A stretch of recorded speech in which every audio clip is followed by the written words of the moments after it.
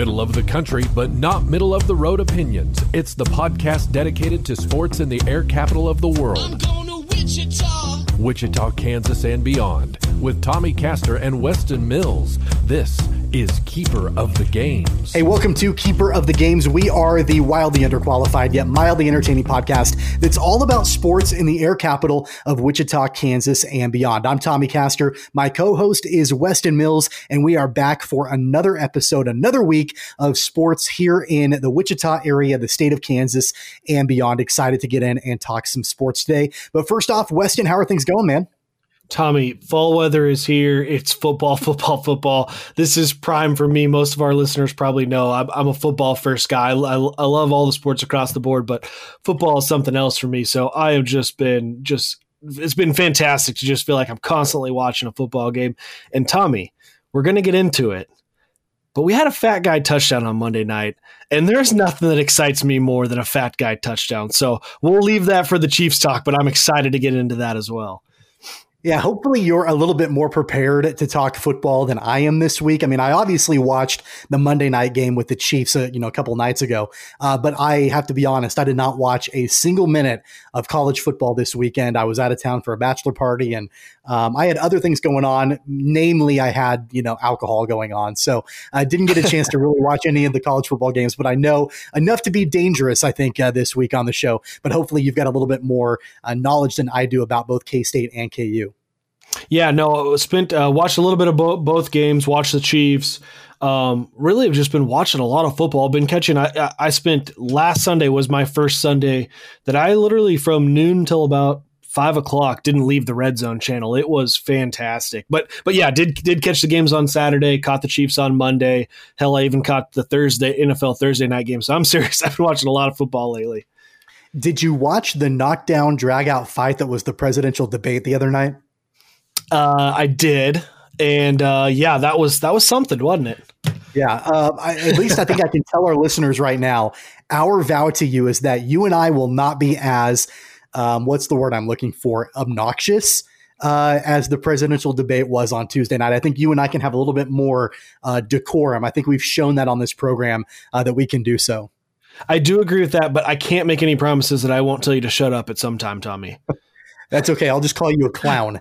That'll be what I do. All right. Hey, want to remind you guys to hit subscribe. That way, anytime we have a new episode of the podcast, you'll get a notification. We're kind of back on this Thursday new episode schedule now, at least for this week. And thinking that will probably continue, but you never know with the podcast. So make sure to subscribe to us anywhere you listen to your favorite podcast. That way you'll get a notification when we have a new episode. Of course, you can find us on platforms like iTunes, Google Podcasts, Spotify, iHeartRadio, TuneIn Radio, Stitcher, Pocket Cast, and more. You can also watch full episodes on YouTube and Facebook, and you can subscribe on YouTube as well. All you got to do is search for Keeper of the Games, and you can follow us anytime on Twitter and Instagram at COGPod. That's at KOGPod. We're going to kick off the show, this new episode of Keeper of the Games, talking about the Monday night football game, the Kansas City Chiefs and the Baltimore Ravens. The Chiefs got a big win on Monday Night Football, and if you watched any of the ESPN coverage, it probably felt like the biggest game in the entire universe in the history of the NFL, when really, I don't think it was. I don't really know the hype behind all of it. I don't really understand it. But at the end of the day, the Chiefs got the win to move to 3-0. They won by a score of 34-20 against Lamar Jackson and the Baltimore Ravens. We're going to dive into this entire game, talk a little bit about how the game progressed and our thoughts and opinions on that. But first off, just your overall opinions on the Monday night win for Kansas City. Well, I think first and foremost, can we put to bed any conversation that Patrick Mahomes is not the best quarterback in the NFL? I mean, just flat out is. I mean, Russell Wilson has done amazing things through 3 weeks, and he is probably number 2 in my opinion, or if you want to say just through 3 weeks, 1. But there is not a quarterback in this league, and it is most definitely not that quarterback over in Baltimore that can do the things that Patrick Mahomes can do. And I think what we have now seen too is giving Andy Reid the best quarterback in the NFL is something that I just don't think a lot of folks were prepared for. That combination, and I want to take a quick pause too, because as I said that, I told myself before the show, I wanted to give a shout out to Eric Bieniemy because I think he often, he gets a lot of credit, often gets overshadowed by Andy Reid in these play calls, but it is just as much Eric Bieniemy as it is Andy Reid. So that combination, the play calling, in lockstep with the quarterback who just truly has no limitations, is just it's hard to put it any other way than an almost an unbeatable combination. It's a fantastic thing to watch. How in the world has Eric Bieniemy not become a head coach? It boggles my mind. He should have been snatched up, if not last year, 2 years ago, or even 3 years ago. And I know that he's sort of, in collaboration with Andy Reid a lot on the offense, but I'm talking more about his overall style, his demeanor on the sideline, his leadership style. I don't know if you noticed it in the second half when, the Chiefs kind of did, they sort of stalled a little bit in the second half offensively, and Eric Bieniemy was mad, and he was pacing the sideline, and he was angry, and he was trying to light a fire under his offense a little bit because, the Ravens kind of, I don't want to say they got back in the game, but they made things a little bit more interesting in the second half. And the guys just absolutely respond to him. It's so shocking to me that he has not gotten a shot at being a head coach. He absolutely will. He should. He needs to be a head coach in this league. He's too good to stay an offensive coordinator.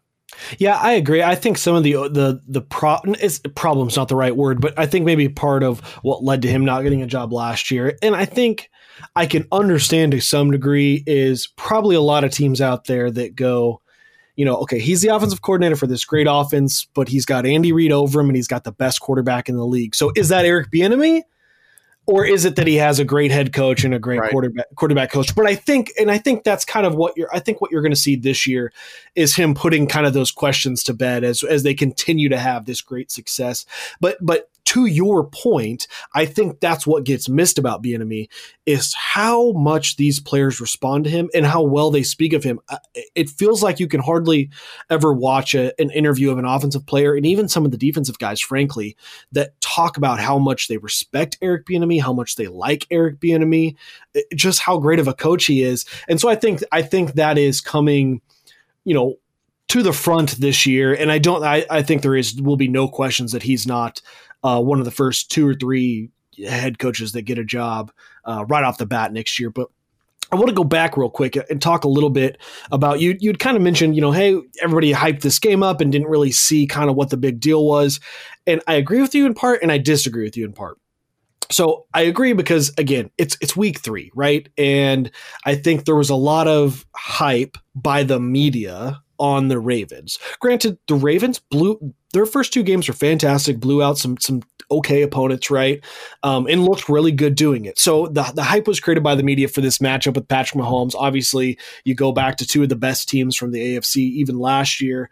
But ultimately it's week 3, right? There's so much more football to be played that it didn't feel like the hype was warranted, knowing that, okay, whoever wins or loses this game, you've still got all this season ahead of you. But this year with the expanded playoffs and knowing that only the 1 seed gets a first round bye, I do think it is important knowing that, or just kind of predicting out that the Chiefs and the Ravens probably will be in the hunt for the 1 or 2 spot. And so having that matchup against the other head to head when the tiebreaker comes down to it, I think is going to be a huge bump for Kansas City at the end of the season. I definitely think that, as we continue to talk about this, we're going to get into some of the plays of the game and, some of the ways that, this whole game progressed for the Chiefs and the Ravens. But before we get into any of that, to your point, I want to talk about the media coverage. And I get what you're saying about how the stakes are a little bit higher to be the 1 seed this year than in years past. But at the same time, you say that the hype was sort of unwarranted. I'm going to say it was completely manufactured. Of course, you had the 2018 MVP and the 2019 MVP facing off. You had the number 1 seed and the number 2 seed from last year's AFC playoffs facing off against each other, but it was completely manufactured hype. The one thing that anybody that follows either of these teams, and especially if you follow the Ravens, that Lamar Jackson can't beat the Chiefs, and he hasn't been able to beat the Chiefs. You know, I felt like ESPN, which, by the way, I was reminded in watching the show why I typically don't watch Monday Night Football and don't watch ESPN, because I thought their coverage was absolutely abysmal compared to the other guys, but that's a completely different topic entirely. But I felt like they kept wanting to hype this game up and amp this game up as, you know, you've got a kind of like a clash of the Titans. And I want to be like, what have the Ravens done? What has Lamar Jackson done? I know he's a really good quarterback. You know, I know that he was the MVP last year, but if memory serves, they got bounced by the Titans in the playoffs in the divisional round. You know, like what has this team done? And especially what has this team done with Lamar Jackson as their quarterback? They've got some great regular season success, but, you know, it wasn't just the media. It was also the sports books as well. You know, the Ravens were 3-point favorites. The Chiefs were underdogs in this game. I'm not a huge sports bettor, but that was the easiest bet in the world for me to take last week, was to take the Chiefs to win the game because they were 3-point underdogs, and that's just absolutely ridiculous. So I'm just going to double down on what I'm saying, that I think the and I don't know if it's hype or if it's manufactured, you know, television drama or what it is. I thought it completely took away from the reality on the field and what we actually saw during the game, which was a vastly superior Chiefs team against a Ravens team that's good, but is nowhere near the caliber of where Kansas City is. Well, and as you're talking, I think, you know, it's spot on. And I think the focus too is on Lamar Jackson. Look, he's got a lot of talent. And by all means, I'm not trying to argue that the numbers last year didn't warrant him being an MVP, but, and I was trying to find the stat as you were talking, because it reminded me exactly of something I saw. And it's like the Ravens are 16-0 with Lamar Jackson or something like, and I'm botching the stat, so bear with me, but it's like they're 16-0 or something like that when leading by 10 points, but they're 0-8 when trailing by 10, or maybe it was 0-3 or something smaller. But nonetheless, that's the problem, right? Is people want to hype up Lamar Jackson's throwing ability and say, oh, he's a do-it-all quarterback. He's not this one-trick pony. And he was the one that was very, adamant about, you know, pushing back on that narrative. And I remember when he made comments about, oh, just a running back, or I think he wore a shirt that said just a running back, not bad for just a running back. But the problem is the guy struggles when defenses know he has to pass the ball. They run the ball so well that he can be effective in play action pass, or even it doesn't even have to be play action. Just when they have established the run the way they have, they're going to have 8 or 9 in the box. It makes it a lot easier to throw the ball. And I think you saw that particularly on Monday night. You know, the Chiefs basically got ahead and they said, look, we're going to make Lamar Jackson beat us through the air. And you saw that, and I tweeted about it during the game, is he was getting frustrated, I think. I don't know whether it was – I couldn't tell whether it was with the play calling or the lack of protection at times, because the Chiefs did fluster him. They brought some pressure. They also got to him just using their front four. But it almost looked like there was just no progressions from Lamar Jackson. And by that I mean – you know, there's a called play, and often the called play has a designated, we're going to throw to this receiver, or not we're going to throw to him, but he's your first look. Here's your second look. Here's your third look, depending on how the defense sets up. And it didn't feel like he was going through any of those progressions. It felt like he had no other intention than the play is called. You know what? I've made the decision. I'm going to throw to Marquise Brown. And it was a one read, and he would just try to force it in there, or he would clearly see that it wasn't open, and instead of progressing to the next wide receiver, his next read, he would start to get antsy in that pocket, start moving around, and then that's what would cause either the flush and the hurry and the throwaway, or the actual sack, which to me was all on him for getting antsy and not being able to sit in that pocket and go through progressions. So that's going to be the knock on him until he proves otherwise. And I think the Chiefs really just further established that, you know, the way to beat the Ravens is just, you know, to get ahead. And I know that sounds goofy, but I mean, when you have an offense like the Chiefs, that really is a simple thing to do.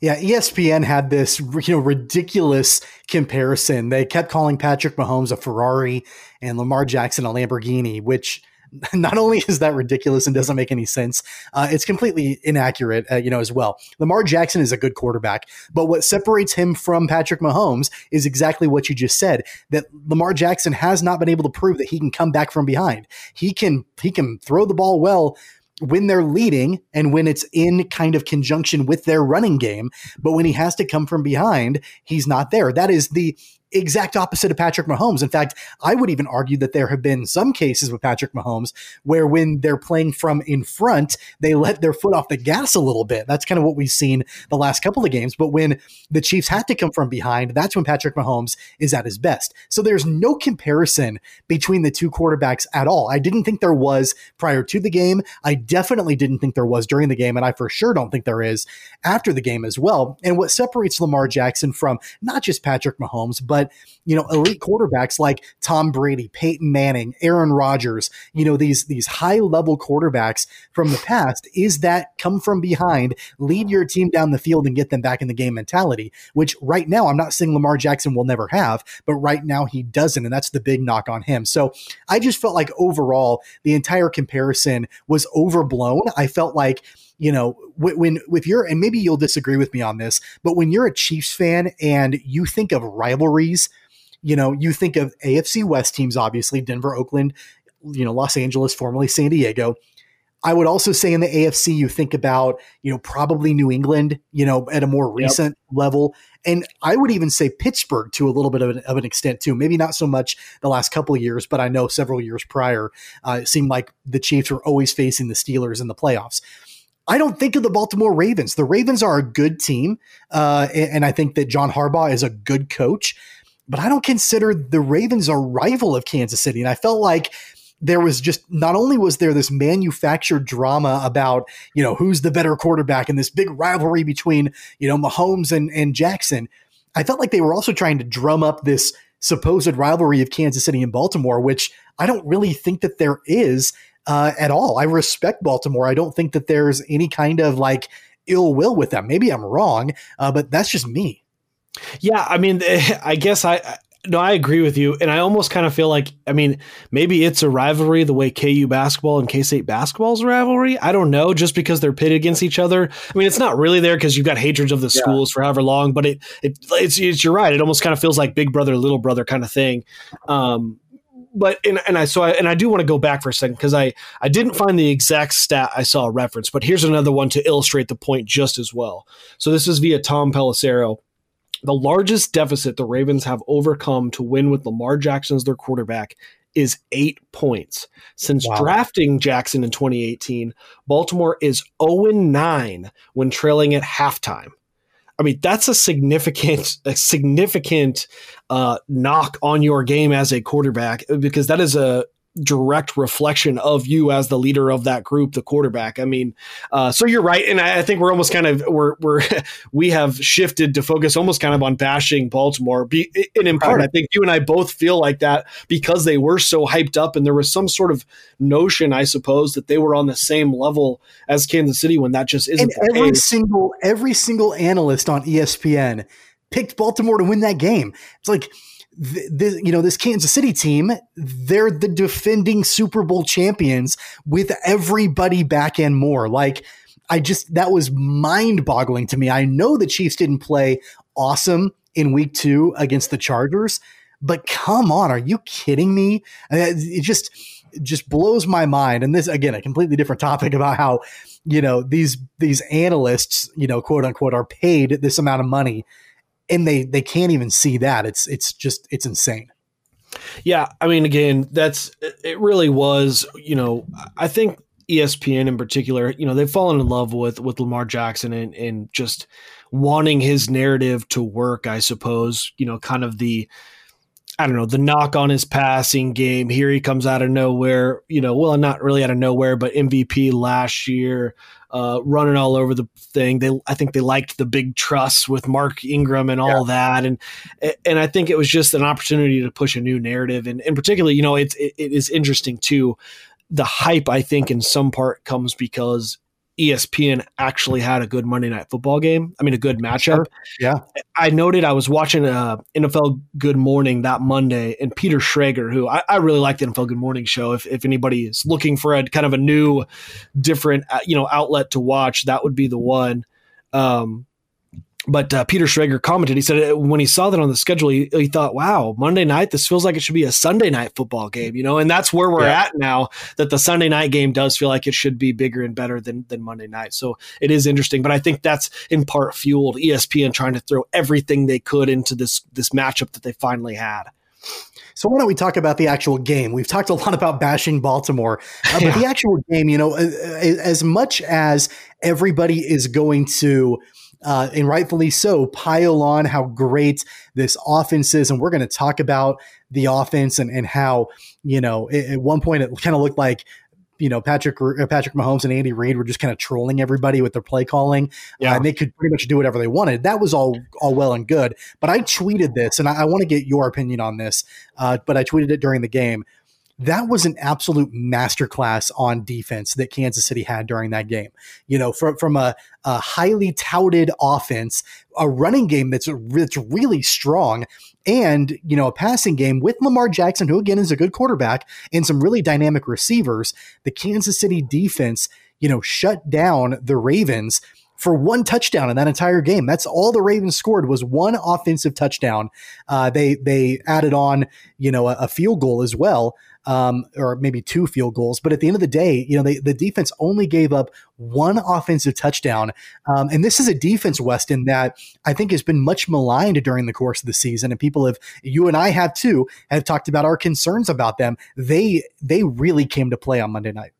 Yeah, no, absolutely. And I think the game plan is kind of like I mentioned a little bit out on the Ravens, and it sounds goofy to say this is a game plan, but really putting them in situations when the game script doesn't allow for them to run is just the way to go. And Kansas City jumped on them. They jumped on them early, put points on the board, and forced them into those passing situations. But then, to your point, the part that I was really happy to see was, I felt like that front four of Kansas City, Chris Jones was so disruptive. We got Big Mike Pennell back. He looked good. I mean, I don't think the stat sheet's probably not showing anything, but you could see him in there disrupting what they wanted to do. Frank Clark on the edge, which doesn't, often those guys don't get credit as much in the run game, was setting an edge. And I think when you establish early in the down, so especially with a running team, they're going to want to run the ball in first down. They're likely going to want to run the ball in second down. It is so pivotal to really shut them down early and not give up anything big right off the bat, so that you force them into 2nd and 7, 2nd and 8, 3rd and 8. And now all of a sudden it puts them into that one dimension of their offense that they don't want to step into. And the Chiefs did a fantastic job with that. And big credit to Steve Spagnuolo. Spags was fantastic. He dialed up a great game, I thought. I felt like in that first half, he really kind of put it on his defensive guys to say, hey, look, we're gonna let you play more of a base defense look. Like, we're not gonna do anything crazy in the first half. I want to get a read on what they're gonna do, and we're just gonna shut them down early. We're gonna stop that run game. And then after that, once he had them in that situation that they now felt they were behind and felt like they had to press the ball a little bit more, that's when he started dialing up some pressure, started bringing some guys, started moving the defensive linemen around a little bit to play with Lamar Jackson and kind of get into that next level of what I'm talking about, where I don't think he makes those reads like other good quarterbacks do. I just don't think he does it. I think he's been able to get away with it because the play action pass is more designed as a one read system, in my opinion. And so they forced him into that later in the game. So I think Spags did an incredible job. And, frankly, we're now going to be moving into the defense with a couple injuries. We had some injuries early, but as I don't know if you saw the news, but L'Jarius Sneed broke his collarbone. So that's some real bad news. I think it's going to be. We're getting more healthy and we're getting some guys back. Bashad Breeland obviously coming back, but really just disappointing that the rookie had such a good start to his season. And I would assume that a broken collarbone's probably out the rest of the season, or at least probably 6 to 8 weeks. Yeah, maybe? probably 6. I'm guessing probably 6 to 8 weeks. I bet they'll see him back again. It was encouraging to see Charvarius Ward back out on the field on Monday night. I know, obviously he was wearing a big cast, and I know there was one play in particular that he broke up that, had he been 100%, he probably would have intercepted. But no cast, Right. But, I do want to give a shout out to, a unit that has been much maligned, and a unit that we've talked about that didn't play well in week 2 against the Chargers. And I think that ever since guys like Chris Jones and Frank Clark came to prominence, they've been forgotten about a little bit on the defense. And that's the linebackers for Kansas City. I thought that Anthony Hitchens and Damian Wilson had a really good game against Baltimore on Monday night. Again, they struggled in week 2, but there was one play in particular, and it was a screen pass, I believe, to Mark Ingram, that Anthony Hitchens read all the way and absolutely blew him up in the backfield. The linebacking unit, if you think back to just a few years ago, that was the strength of the Kansas City defense when you had, guys like Derek Johnson and, Justin Houston and Tamba Ali that were, part of that unit. It hasn't been those big names in recent years. And a lot of focus has gone on to, the front four and guys like Chris Jones and Frank Clark, and even in the secondary to an extent. You don't hear as much about the linebackers for Kansas City, but I was incredibly proud of them. I thought that Hitchens and Wilson had an incredibly strong game, and they came up with some big plays that really shut the Ravens down. Yeah, and I'm glad you brought that up too, because Anthony Hitchens feels like one of those guys that is just underappreciated, and I almost feel like it often comes from Kansas City fans more so than experts who are necessarily dogging on Hitchens. But the thing about Anthony Hitchens, his play style, like you saw with that big boom on Mark Ingram when he read that screen, that's the way he plays. He plays aggressive. He wants to make big hits, and he's just going to let his instincts kind of run his game. And what that's going to do is make him over aggressive, and it's going to make him miss things at times. It's going to create the big play, the big boom, the big tackle for loss, but he's going to miss some. And I think a lot of folks and fans, they see the 1 or 2 times where it feels like Anthony Hitchens missed a play or overran a play, and that just kind of gets stuck in their head and not realizing what he really brings to that defense. And then really, I think, the other thing, especially with the average fan, I know often the way defenses are run, and sometimes it's confusing to kind of get a grasp on what they're doing. So obviously the Chiefs, they switched with Spagnuolo. Before they were a 3-4 defense. So meaning the 2 outside linebackers were Tamba Ali and Justin Houston.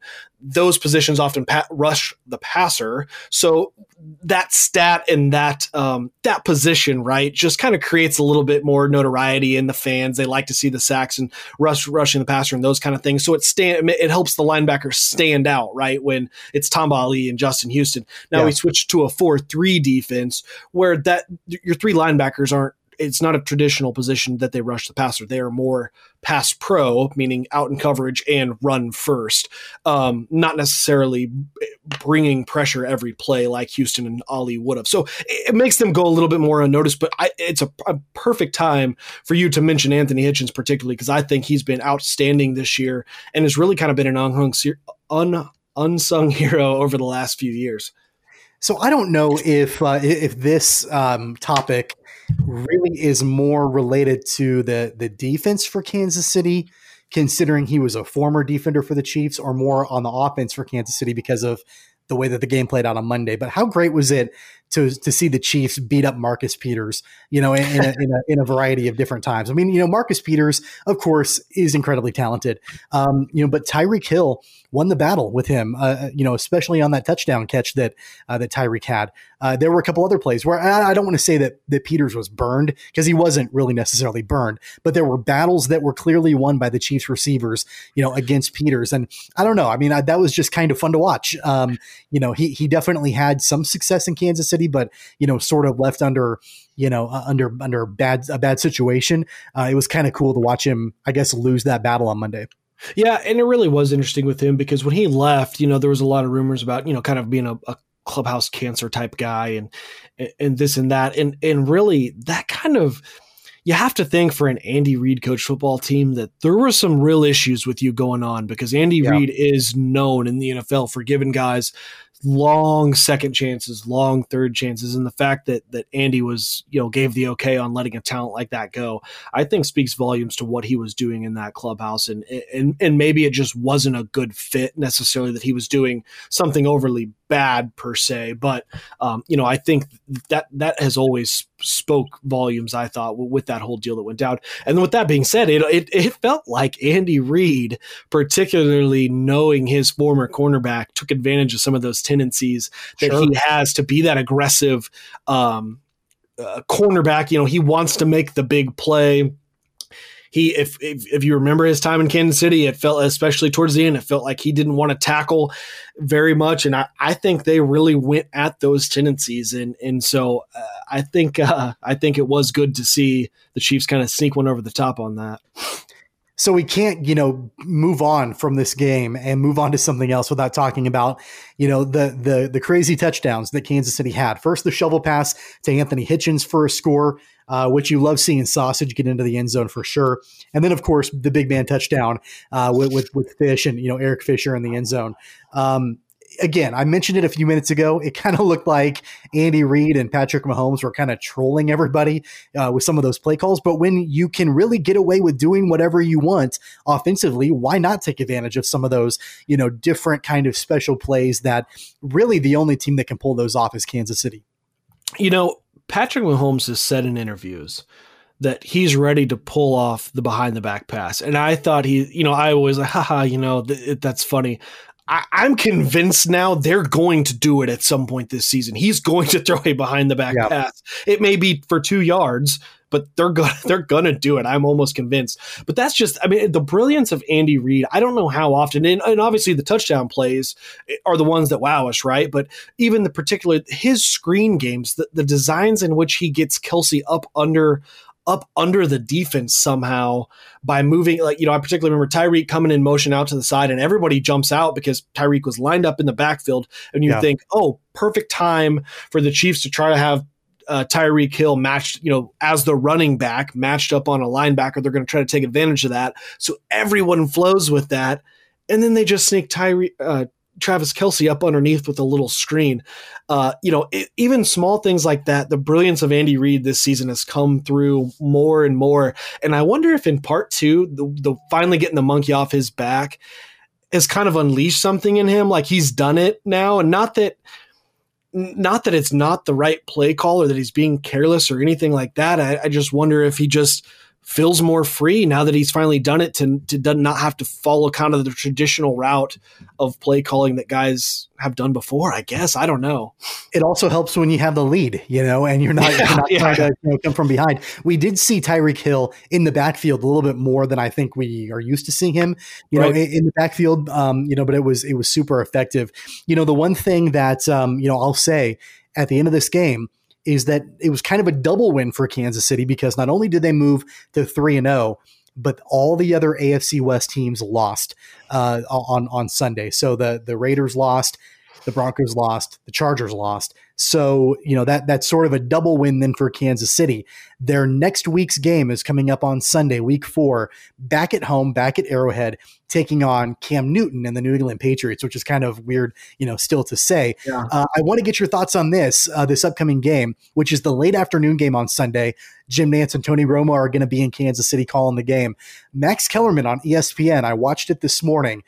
He said that after the Ravens lost to Kansas City, that, the Chiefs are the favorite, but he thinks that Cam Newton and the Patriots might be the biggest threat to Kansas City in the AFC. Do you buy that? I think that's maybe so. I'm just not impressed with the Ravens, but here's the thing about the Patriots. Their play style this year is very similar to the Ravens. They've got a quarterback who can run the ball. I think he may not anymore have the pure arm talent that Lamar Jackson has, because Lamar Jackson has arm talent, but he is definitely a much, much, much more developed quarterback. He can make those reads. He can make the progressions. He is much more skilled at reading a defense and breaking it down. So they can throw the ball. There's no doubt. Anytime you got a Bill Belichick coach team, they can throw the ball. But, I really just do think that they probably are the favorites to compete with the Chiefs. I don't know who else you would consider at this point. I mean, you got Baltimore, you got Pittsburgh, I suppose. You've got, of course, the Tennessee Titans who we faced last year. Which is interesting with the Ravens like to run the ball, the Titans like to run the ball, the Steelers being a little bit different, but I really think right now the Patriots probably are the favorite to compete with Kansas City. I think that Pittsburgh probably is at this point, but I put New England, in the top three. I've been pleasantly surprised with the success that Cam Newton has had early on in New England. The one thing we know about Cam Newton is that the littlest thing can go wrong. And if it doesn't end up exactly the way he wants it, he can check out, pretty quickly. And so that hasn't happened yet in New England. I'm sure it probably will because that's the way that it's always been for Cam Newton. But he does have that team, rocking and rolling right now. And of course, Bill Belichick, is the best coach, in the NFL. Andy Reid is probably number two. So it's going to be a fun matchup. It always is when New England plays Kansas City, regardless who's under center. So looking forward to that matchup for sure on Sunday. Let's get predictions. Go ahead. Before we go, I want to back up because we missed somebody that I'm actually going to say is absolutely in my mind the team that Kansas City has to compete with. That's the Buffalo Bills. I love Josh Allen's game, and their defense is tremendous. Adding Stephon Diggs, I think, was that piece that they needed to be over kind of get over the hump with Josh Allen. And I think they are by far and away the number 2 team that's going to compete with Kansas City to leave the AFC. But before we move on, I do want to ask you, do you think it feels weird this year? Or maybe I should ask it this way. Do you agree with me? I almost feel like I don't even care about the AFC, like what's going on in the AFC West anymore. Like that's where is that where we're at with the Chiefs? Yeah. That I'm more watching the Bills. I'm more watching the Patriots. I'm more watching the Steelers, thinking about that 1 and 2 seed, than I'm necessarily concerned. I mean, of course, obviously if it gets close down the stretch, you're concerned with the West, but isn't that a weird feeling that we're now more just focused on AFC as a whole, as it was just 3 years ago where we were just thinking, boy, if we can just win the West and get into the playoffs, Yeah, no, I think you're right. I mean, I think the Chiefs are head and shoulders above, all the other 3 teams, in their division. I think Las Vegas is probably next. And they're fun to watch. Derek Carr didn't have a great game, over the weekend, but, he's got some pretty young dynamic receivers and, Josh Jacobs. I know he struggled a little bit, but he's a solid running back for sure for this Raiders team. So no, I think you're right in that regard, but you're definitely right about the Bills as well. I think Josh Allen had like 4 passing touchdowns and 1 rushing touchdown over the weekend. I completely forgot about them. But they're a dangerous team for sure. And the Chiefs will be facing them in 2 weeks. So the Chiefs actually have a tough upcoming schedule. They play the Patriots on Sunday at home. They're at home against the Raiders a week from Sunday. And then they're on the road at Buffalo for Thursday Night Football on the 15th. So that's a pretty tough 3-game stretch for Kansas City. And if you add in the Ravens game that they just finished on Monday Night Football, that's a really tough 4-game stretch for Kansas City. And so, I really think that once we get through that Bills game on Thursday Night Football, I don't have any doubt in my mind that the Chiefs, I think they're going to be the favorites in all of them, in my opinion. They should win all of them, but it's going to be some really entertaining football. So back to the Patriots game, predictions for Sunday. What do you think? I think this is going to be much lower scoring. I think the Chiefs probably just eke this one out. Bill Belichick he's just a fantastic coach. I think when it's all said and done, he may be the best of all time if people don't already think that he is. But I'm going to say that Chiefs squeak by 24-21.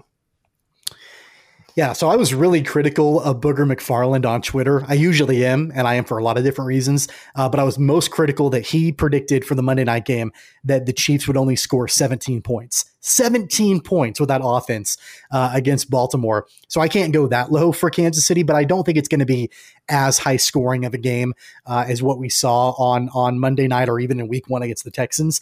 Because I do think, again, Bill Belichick, I think it comes down, to the coaching matchup between Belichick and Andy Reid. So I agree with you. It's going to be a closer game. It's going to be a little bit lower scoring of a game, but I'm going to say the Chiefs win 28-24 is my prediction for week number 4 against the Patriots. Patriots. Let's get into some college football, and at least in this area, the top story, the Kansas State Wildcats over the weekend, stunning number 3 Oklahoma 38-35. Weston, on this program 1 week ago, we were talking about whether or not there was even going to be a game. There was a lot of COVID-19 issues with both teams. Even as recently as Friday, the Wildcats weren't even sure they'd be able to field a team.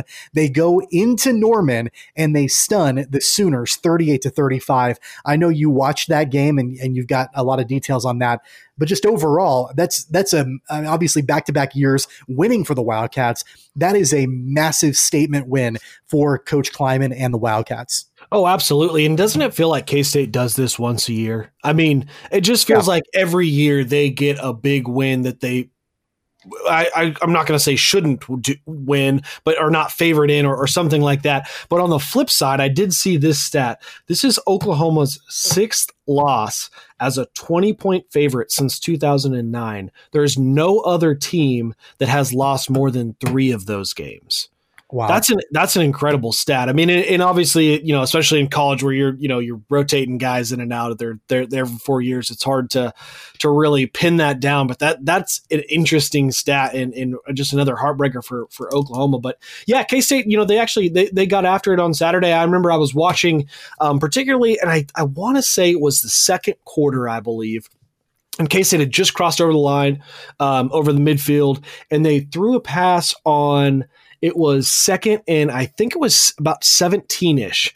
Threw a pass to Malik Knowles, and it would have been about 2 yards past the first down line. Probably would have put him on the 20-yard line, and I think they were down 14-0 at this point, and he dropped it. And I remember thinking at that point, boy, this is going to be the turning point. Like, he drops that pass. He was wide open, should have had it. This is going to be that point where K-State looks back and goes, boy, we really missed an opportunity. We could have gathered some momentum back. And I kind of checked out. I mean, I didn't turn off the game at that point, but I wasn't really even, I was kind of just doing other things. And then they convert on a long third down and they go into score and really keep that game within. And I think that was a huge moment when they could have done like what I did and said, kind of, oh man, that was kind of our opportunity to stay in this. And he dropped that pass and it's so demoralizing. But they didn't, and I to me, that's kind of a reflection of the program and a reflection of Coach Kleiman, but that just feels like a K-State thing to do. I don't know how to describe it other than that, is to kind of miss that moment, but not let themselves down and still just kind of keep on fighting. And especially against this opponent that was, by all means predicted to blow them away.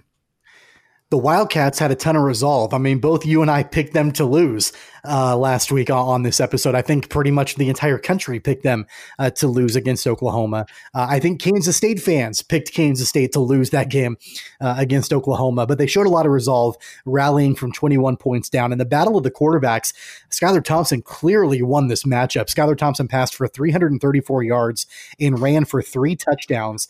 On the flip side, Spencer Rattler, who's the freshman QB for Oklahoma, passed for 387 yards and 4 touchdowns, but he also threw 3 interceptions. And I think that's the sign of a young quarterback in Norman, that is trying to find his way. It seems like there's always a new quarterback at Oklahoma that has some kind of rocky start, something that happens where it just doesn't look good for them. And then all of a sudden, I mean, I'm sure we'll be hearing about this guy for years to come. He'll probably win the Heisman and, be a first-round draft pick in the NFL, because that's kind of the way they do it at Oklahoma. But in this particular game, Skylar Thompson bested Spencer Rattler for sure.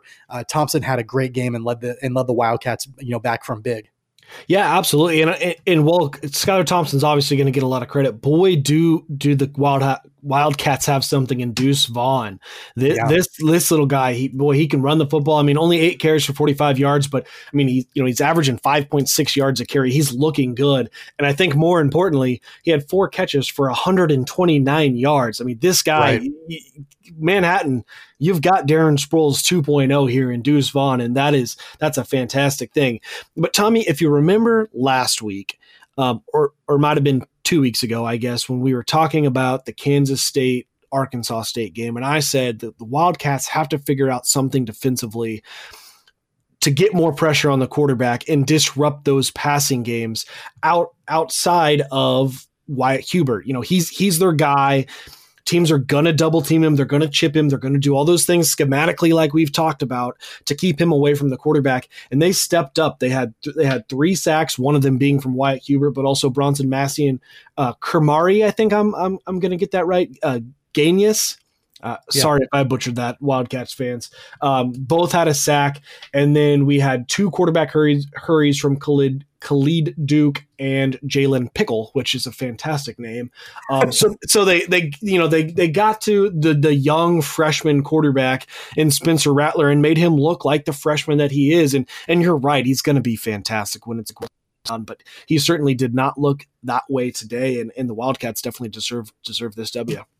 And what do we always say about Kansas State football? And it's that culture that Bill Snyder built a long time ago, and it's continued to this day, about defense, about the building blocks of defense, and how, that hard-nosed, shut-down defense. Kansas State really didn't have it for the first 3 quarters of this game. They gave up 455 yards the first 3 quarters, but when they needed the defense the most in the fourth quarter, as the Wildcats were getting back into the game, they were completing their comeback, the K-State defense only gave up 62 yards in the fourth quarter, which is huge. And then, of course, they won that turnover battle as well, as the K-State defense forced 4 turnovers against OU. I'm sure that this is the kind of game that, Lincoln Riley will take his team and, be able to get them angry and get them ready for the rest of the season. I'm sure I wouldn't be surprised if OU doesn't lose again for the rest of the season. They play Iowa State this weekend. Obviously, their goal is still the college football playoff, which they could still conceivably get in even with 1 loss, depending on how everything else, falls into place. But that was not a good result for them, as they move forward trying to get back into the college football playoff. K-State, on the other hand, they host Texas Tech on Saturday. Texas Tech has always been a team that can score a lot of points. They've done so far this season. They scored 35 in their opening game against Houston Baptist. And then they scored 56 in a losing effort in overtime last week against the Texas Longhorns. So the Red Raiders can score a lot of points. So Coach Kleiman is going to need his defense to show up yet again this week back in Manhattan. Yeah, and Texas Tech is an interesting team. What was it, week 1? They barely beat Houston Baptist, right? And then week 2 they show up and they take Texas to overtime and looked really, really good in doing it. So you just don't know which Texas Tech team is going to show up here against the Wildcats. But the Wildcats are they're favored by 2.5, so that's pretty much Vegas is pretty much saying this is a toss-up almost, which is interesting. I really thought K-State would be a little bit more favored after the win over OU, but I think that shows that a lot of folks are saying, oh, Oklahoma slipped up more than Kansas State went out and beat Oklahoma. And not saying that I agree with that. I'm just saying the Vegas numbers are saying that must be what people are thinking.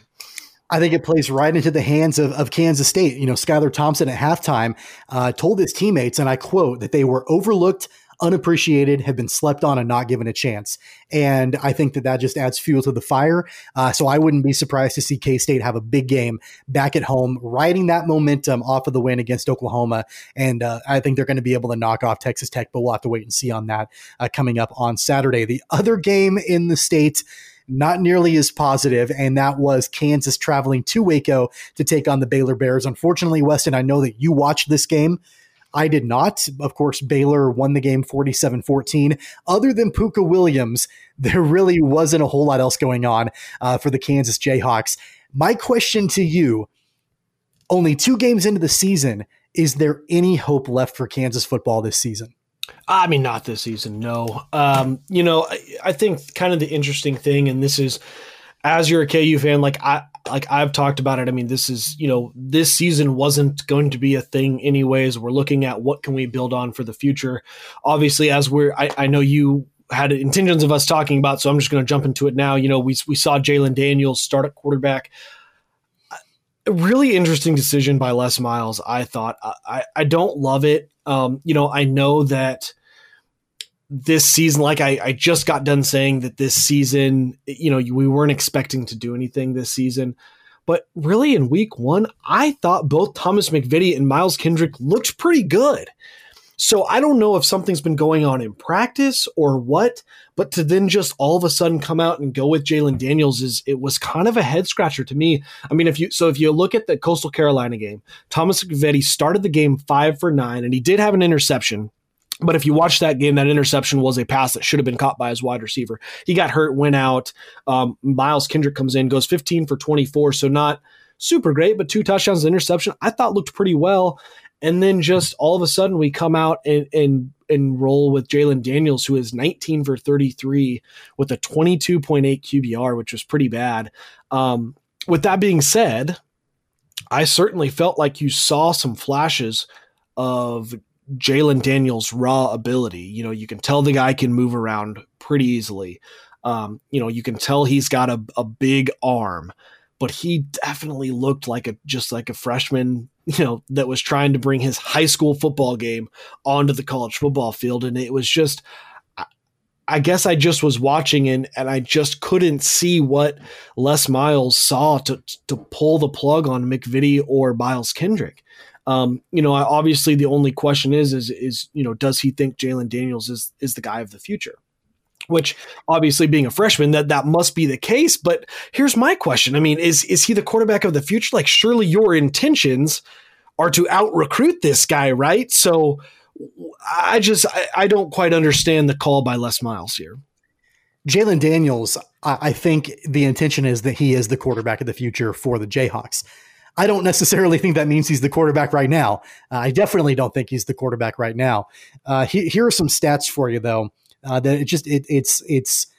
it is what it is. They're not good. Kansas they lost their 50th consecutive Big 12 road game on Saturday against Baylor. They've lost 11 in a row to the Bears, and they've never won in Waco. They're 0-10 in Waco. You and I on this show last week, we talked about how we hate a 2 quarterback system.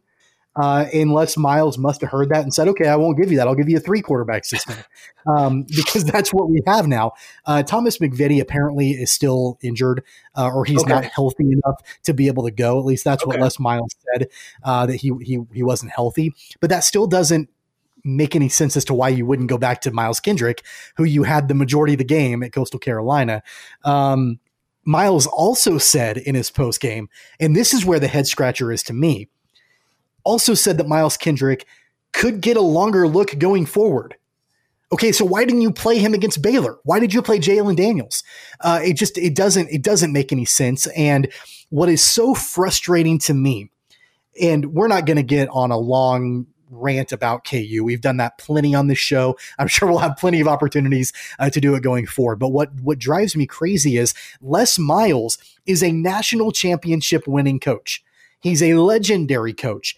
The 2 quarterback system is something that I would expect Turner Gill to do. It's something I would expect David Beatty to do because they did it in their 10 years at Kansas. It's not something that I would expect Les Miles to do.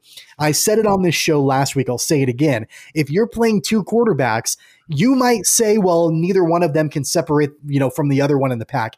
What it means is that I actually have 0 quarterbacks. I have 0 quarterbacks that I can trust in. And the fact that Miles Kendrick was the backup in week 1 and was forced into action, had to play, but then didn't get the ball in week 2 and Jalen Daniels gets the ball.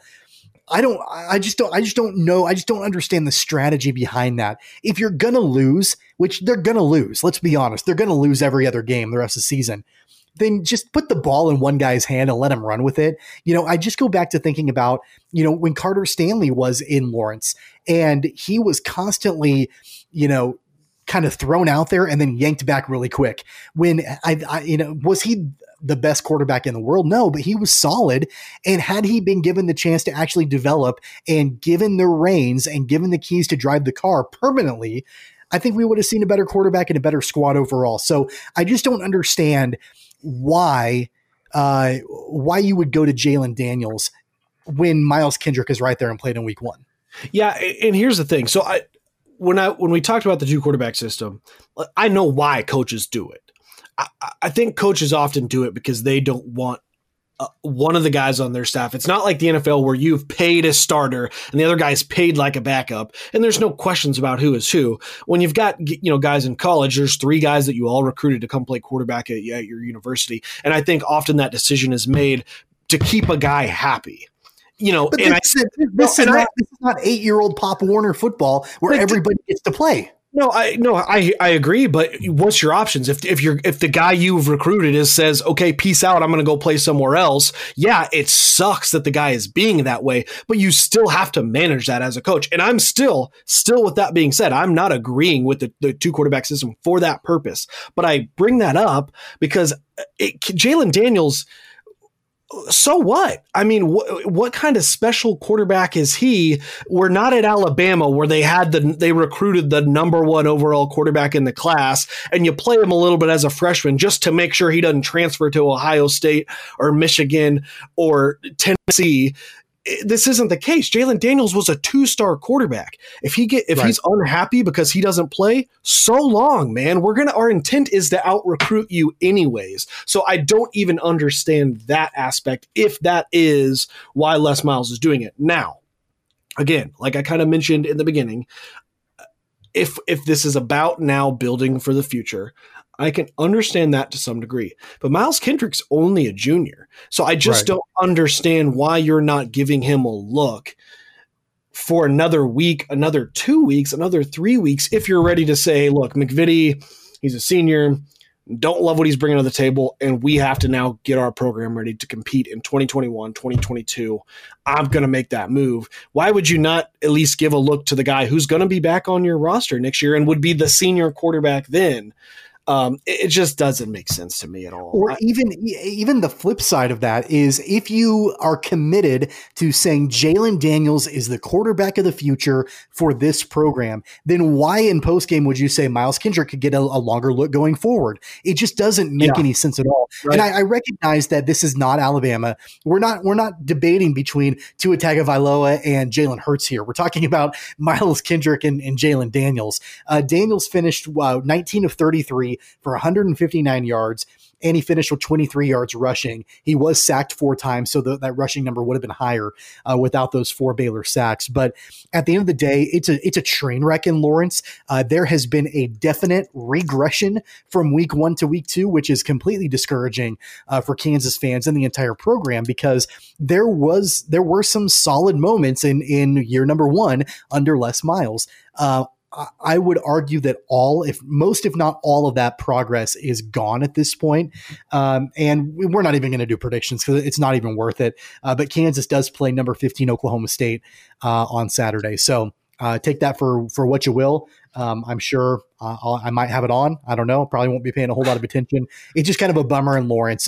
But definitely going back to what we were just talking about with Kansas State, shout out to the Wildcats for getting that big win over Oklahoma. That was definitely the shining star in the state of Kansas in football this past weekend. Let's very briefly get into baseball. The baseball playoffs are underway right now, but the Royals obviously didn't make the playoffs.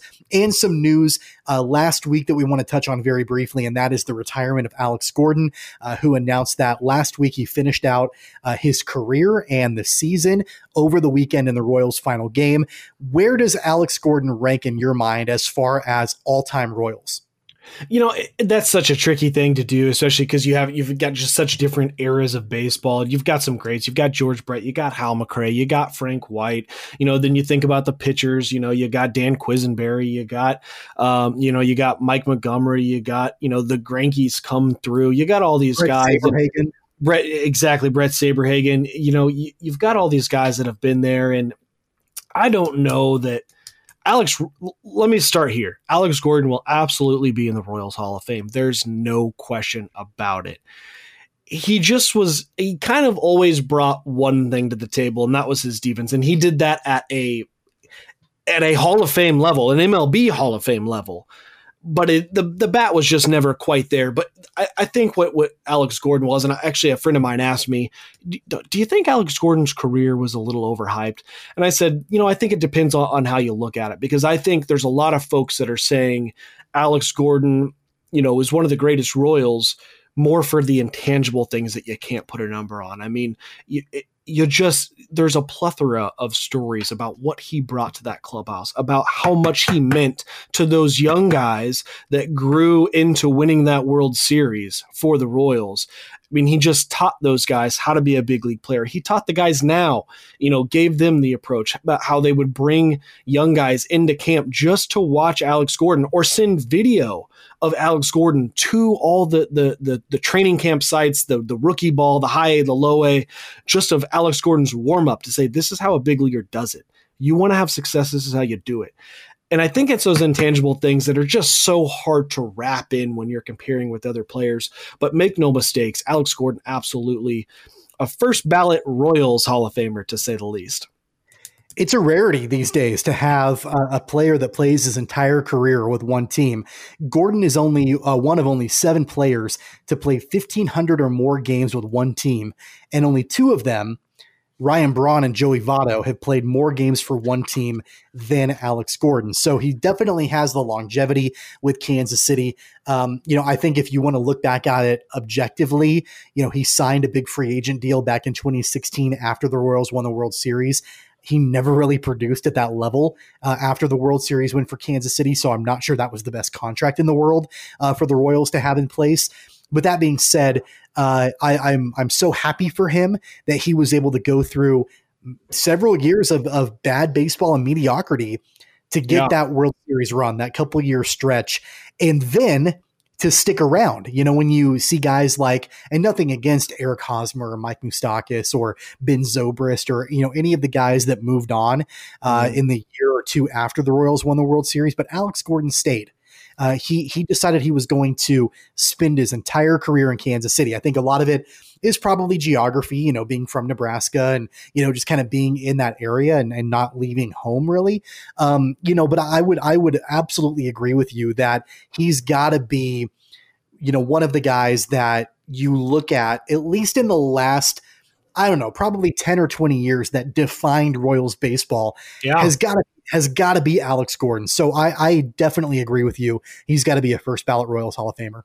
Yeah, I mean, and you're looking at a guy, I mean, we might even be selling him a little bit short talking about just what he meant to the Reds. I mean, he's 7-time Gold Glover, 3-time All-Star, 3-time Wilson Defensive Player of the Year. I mean, the guy, outstanding world-class defender in the outfield. I mean, I can just remember, some of my fondest memories of him are him gunning people down from left field and literally having the conversation with everybody in the room afterwards. Why are people still running on Alex Gordon? Like, how are they missing this memo? What's going on? And that'll be something that I always remember him. Did you see the tribute that both his team and they did it in San Diego? And I want to say Mike Moustakas did it. He's got the kind of the trademarked pine tar stripe across his bat, back from where he warms up with his bat. And so all his teammates, I thought that was a really cool, touching little tribute as Alex Gordon rode off into the sunset. I hate that he didn't get to do it his last game, be in front of fans, though. That kills me. Well, we move into next year with the Royals without Alex Gordon as a mainstay in left field. So, definitely that'll be something that the Royals will have to address. But, hats off to Alex Gordon on a great career in Kansas City. All right, we're going to get into our Wichita whip around now here on Keeper of the Games. We're going to talk prep football again, which we have done for the last few weeks here on Keeper of the Games now that the high school football season is underway. But we're going to get started by talking about kind of the top story, and that's not positive news for Kansas high school football. Derby High School football has been listed as an active COVID-19 cluster in the state of Kansas. So the Derby School District canceled their football game on Friday due to COVID-19, and they have suspended all football-related activities, which is something that, I'm not saying that this was expected, especially not for a specific team, but I think at some point or another, there was going to probably be a team that was going to come down with some kind of COVID-19 outbreak. It just happened to be the Derby Panthers. What does this mean going forward, both just in general for the area for high school football and for Derby specifically? I mean, they're a team that has already dealt with kind of an unexpected loss in week 1 against Mill Valley, and now they've completely shut down their entire football program for the time being. Yeah, first I want to say, I think it's been a positive sign, and this is not an indictment on me trying to make a science prediction or or anything like that, or any statement on COVID. But I think it's been positive that for the most part, I feel like what we've seen is when there has been outbreaks with football teams, and the NFL is dealing with it right now, we haven't necessarily seen this wild spread to the other teams that they've played, which I think is positive, and it should make you feel confident that as long as we're identifying these issues as early as possible, that the season as a whole is not in jeopardy. And as far as Derby, I mean, I think it's going to be tough. I think it's going to be hard to get this under control, particularly with high school kids. It's just the nature of what you're dealing with. And then if they do and they get back on track and have a season, I think it's always hard to do a start-stop type of thing. But they are one of the most talented teams in the state, and if anybody can kind of shove this to the side and battle through it, it would be the Derby Panthers. Yeah, that's it's kind of a back and forth, right? I can kind of see both sides of it. On the one hand, I'm sure it feels like with Derby that they're being dealt a bad hand, that they've already had, a kind of a tough start to the season, kind of, I don't want to say below expectations, but it really hasn't gone the way they've wanted it to, losing their first game of the year. And then obviously they're dealt the COVID hand. And out of all the teams that could have been dealt the COVID hand, it's the number one team in the state with Derby being dealt that COVID hand. And now they're kind of behind the eight ball as far as all football related activities shut down, and who knows what that's going to look like moving forward. But at the same time, to your point, if it's going to happen to anybody, probably the team that can get through it the best, maybe, or the team that can come away from it maybe stronger, I don't know, that maybe most equipped to dealing with something like this is probably Derby, just due to their success. So definitely not a positive for the Panthers at all. But I'd like to see how they come out of this. And if they come out of this just as strong, if not stronger, they could absolutely use this as a motivating factor to get back on track and move forward through the season. Let's go over some of the highlights in week number 4 around the Wichita Metro and give you just quick scores on some of the games in our area. In Andover Central took down Goddard 34-26. A big back and forth game there between those two squads in Andover in week number 4. East, they stay unbeaten, and they won 54-0 against South High School. They kept the scoring rolling. They scored 80 against North High to open the season, and then they beat South 54-0. So that was a game that looked good for Wichita East. Your alma mater, Weston Andale, they built an early lead, and they beat Halstead 42-12 to stay perfect on the season. They are 4-0 so far to kick off the season for the Andale Indians. Collegiate High School, they went to Heston High for Heston's homecoming, but Collegiate exploded in the second half, and they took down Heston 31-10. And then the other big score update from last weekend was in Goddard, as Andover took down Goddard Eisenhower 16-7. So those were some of the big games that happened in week number 4. Just briefly, some of the other ones of note: Wichita Heights beat Wichita North 72-0. West beat Southeast 40-7. And so those were some of the major games that happened in the Wichita Metro last week. I know, Weston, you have some rankings as we go into week number 5. Yeah, so giving you a look at some of the rankings here from Catch, as according to Catch It Kansas, we got Derby State at number 3 in Class 6A. We have Wichita East moving down from the number 6 spot to number 8, which is curious after they have won their first 2 games by a combined score of 134-0. But I think that's a little bit of indictment on the lack of quality of opponent so far. But they dropped down to number 8 in Class 6A. Moving into Class 5A, we have Wichita Northwest, which stays at number 3 as they're 2-0 in the season. Right behind Mill Valley, up in my neck of the woods. Interesting enough, Mill Valley, who folks say might be the best team in all the state and beat Derby, but they lost to a Arkansas powerhouse, and then they lost to Gardner Edgerton in 6A without their star QB last week. So interesting to see how Mill Valley bounces back. But coming back to the Wichita Metro, we got Bishop Carroll at number 4 at 3-1. They stay at number 4. Maize is 4-0 on the season. They stayed at number 5. And then Goddard actually dropped down after their loss to Andover Central from 6 to the number 10 spot. Touching real quickly on Class 4A, we've got McPherson at 4-0 as they're still in the number 3 spot. Andover Central did move up a spot after their win over Goddard to number 6, up from number 7. Buhler stays at the number 10 spot as we've talked a little bit about their play. Class 3A, we got Andell at 4-0 is the number 1 team. They're actually up from number 2 as Perry Lee Compton, who stayed perfect, fell to number 4. But if I remember right, I think Perry Lee Compton, they're kind of their star quarterback, William Welch, suffered a season-ending injury. So Catch Kansas, I think, rated them accordingly, even though they remain undefeated on the season there. The only other we'll touch real quick, Class 2A, Garden Plain stays at number 7 as they're 3-1, and we'll do a quick shout out to Class 1A as we got Sedgwick just outside of Wichita there. They remain at number 7 as they are 4-0 on the season. Well, there you go. Thanks for that quick rundown there as far as the rankings are concerned. Very quickly, as we get into this coming weekend in the Wichita Metro, some of the games, at least in the City League, to keep an eye on. Wichita East, obviously, they're rolling so far this season. They travel to Heights High School in this Week 5 matchup. Northwest is on the road at Wichita North, which North High so far has been kind of the punching bag this season in the City League, and I think that Wichita Northwest will probably continue that trend on Friday. West is on the road taking on Wichita South. Bishop Carroll, they travel to Lawrence this weekend, and then Pittsburgh is on the road to take on Cape and Mount Carmel. Hutchinson travels to Andover to play Andover Central on the road at Valley Center this weekend. May South is on the road at Newton. Salina South travels to play Mays High School.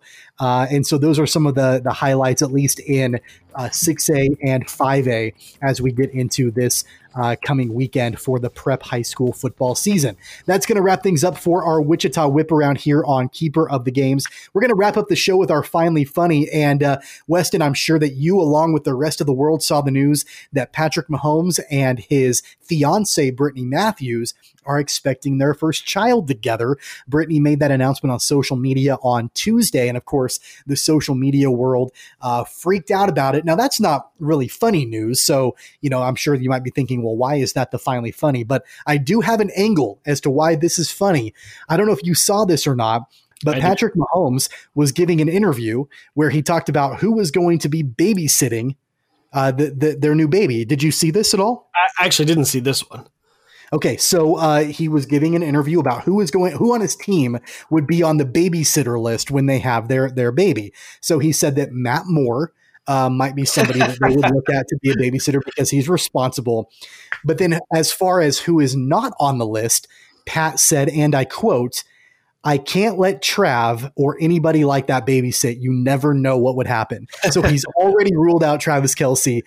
Travis will not be babysitting their new child. That's probably for the best. Now, I thought what you were going to say, though, did you see the photo that has gone semi-viral of Pat and Brittany kind of with their arms around each other, and they're holding up the picture of their baby?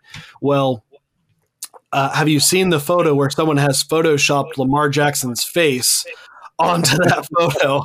And I thought, boy, that's the folks just are too quick on the internet to jump on that stuff. But I thought that was pretty amusing.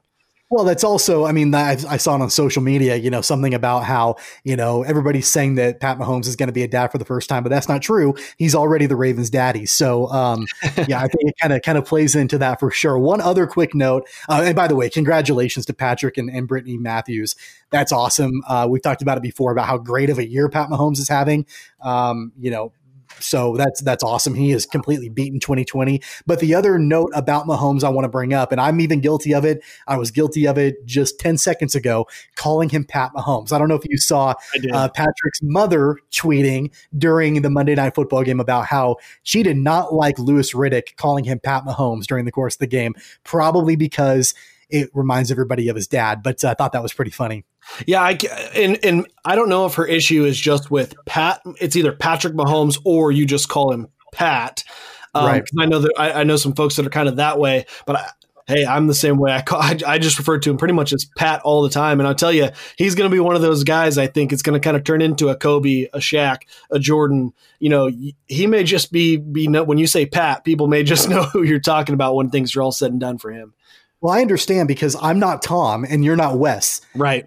Right. I mean, and I wouldn't like it if somebody called me Tom. Right, I don't know if I'd like it if somebody called you Wes. Right.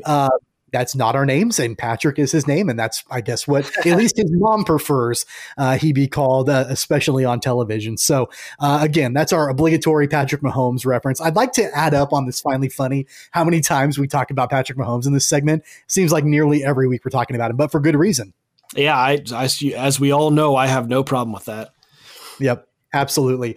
Well, that is our show here on Keeper of the Games for this episode. And I am glad, Weston, I have to tell you that we got through over an hour's worth of podcast without you bringing up the fact that you beat me in fantasy baseball and football this last weekend. We got through the entire show without you bringing it up. And I'm happy about that. Well, don't cut this part, Tommy, because I'm glad you got it in there, because I had every intention of doing it, and I'm onto the Bengals or whatever it is that Belichick had said, and I'd already was trying to figure out what I'm doing for this week. So, but I'm glad you reminded our listeners that I beat you in both baseball and football.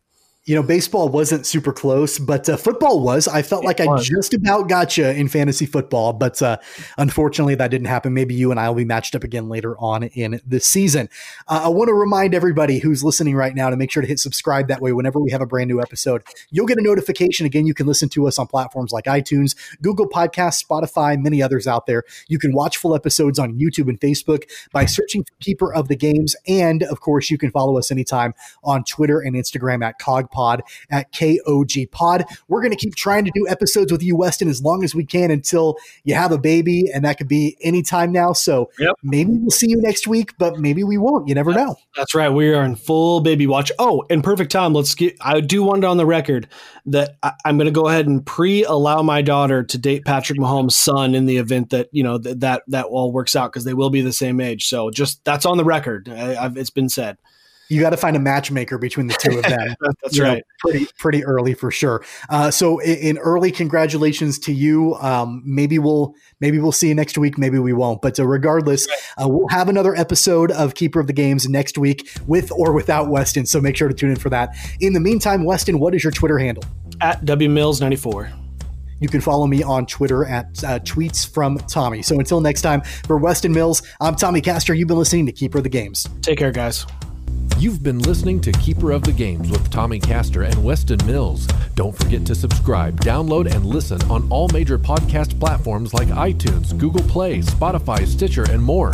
Find the podcast and videos on Facebook and YouTube at Keeper of the Games, and follow the podcast on Twitter and Instagram at COGPod. That's KOG Pod.